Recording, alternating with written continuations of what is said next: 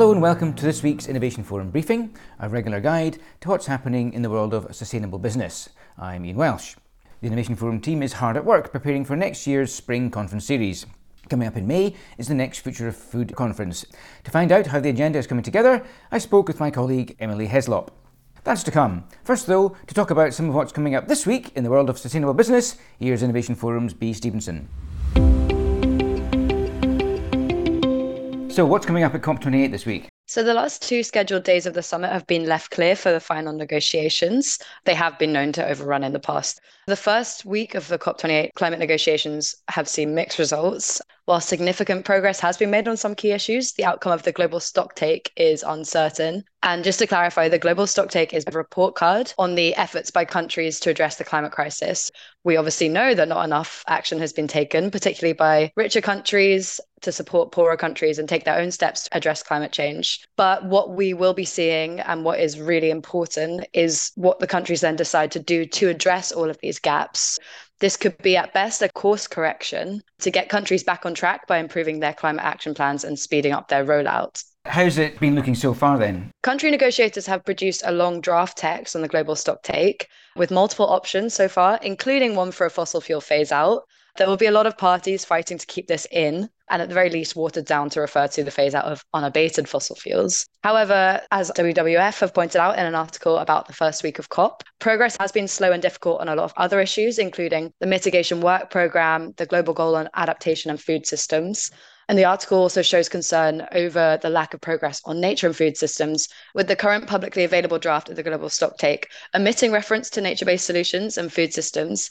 So they're currently being sidelined from the negotiations, despite the promise given by the Emirates Declaration early on in COP. We talked about this on the news last week in the weekly podcast. Yes, that's a real shame, because that was quite a step forward, wasn't it, to get agriculture and food systems into the conversations. Now, we've got some news about the European Union deforestation regulation. We have heard from multiple sources that this week we can expect an updated FAQ document from the European Commission on the EUDR, or the EU Deforestation Regulation.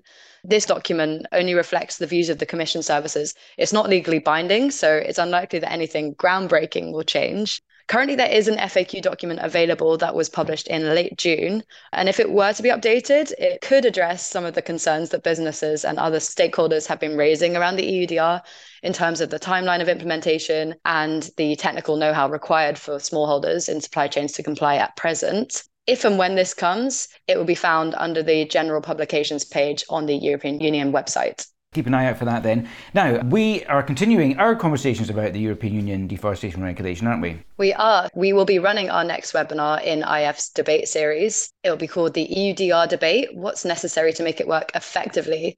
It will be running on the 18th of January from 1 to 2 p.m. CET.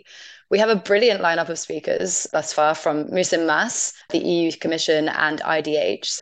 Look out for its launch this week. 1 p.m. European time, 12 p.m. GMT. And of course, we'll also be sending out a survey on the EUDR over the next couple of weeks as well, just to pick out some thinking and insights from our global audience as to how the EUDR is impacting them. So look out for that. Bea, thanks very much. Thanks, Ian.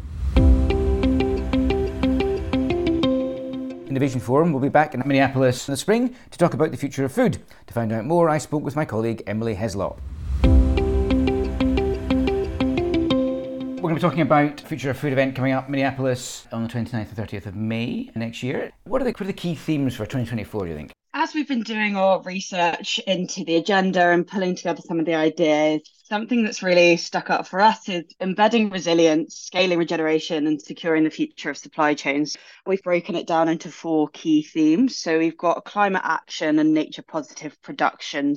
Within that, we're going to be looking at leading practices to tackle Scope 3 emissions, boosting biodiversity and nature positive production. And then the second key theme, looking at scaling regenerative frameworks. There's been a lot of hype around regeneration in the US and beyond.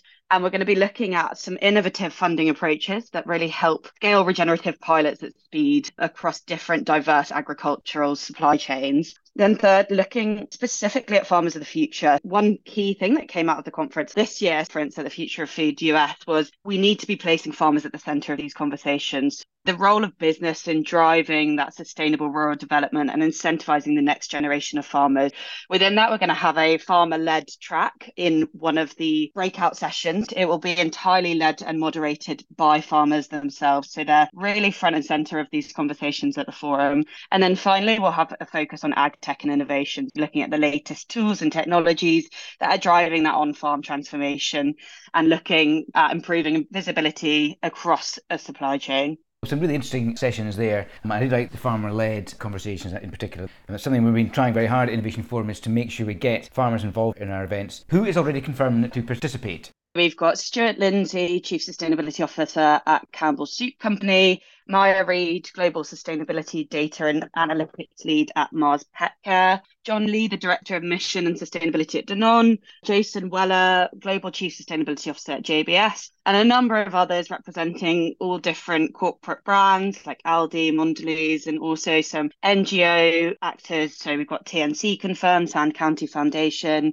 and we've got Task Force on Nature-Related Financial Disclosure confirmed to be joining as well. More will be released in the coming weeks, I'm sure.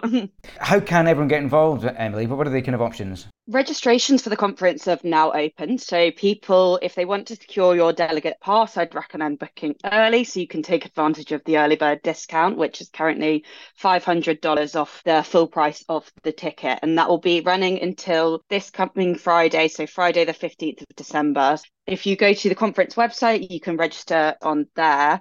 If people are interested in speaking, do reach out to me via email and we can set up a call, and love to hear more about your work.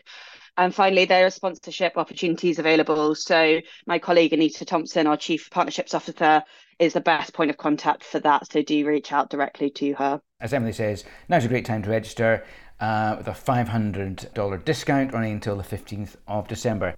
Emily, look forward to catching up about the event soon. Thanks. The briefing will be back next week, and do look out as ever for the weekly podcast on Thursday. But that's it for now. I've been Ian Welsh, and goodbye.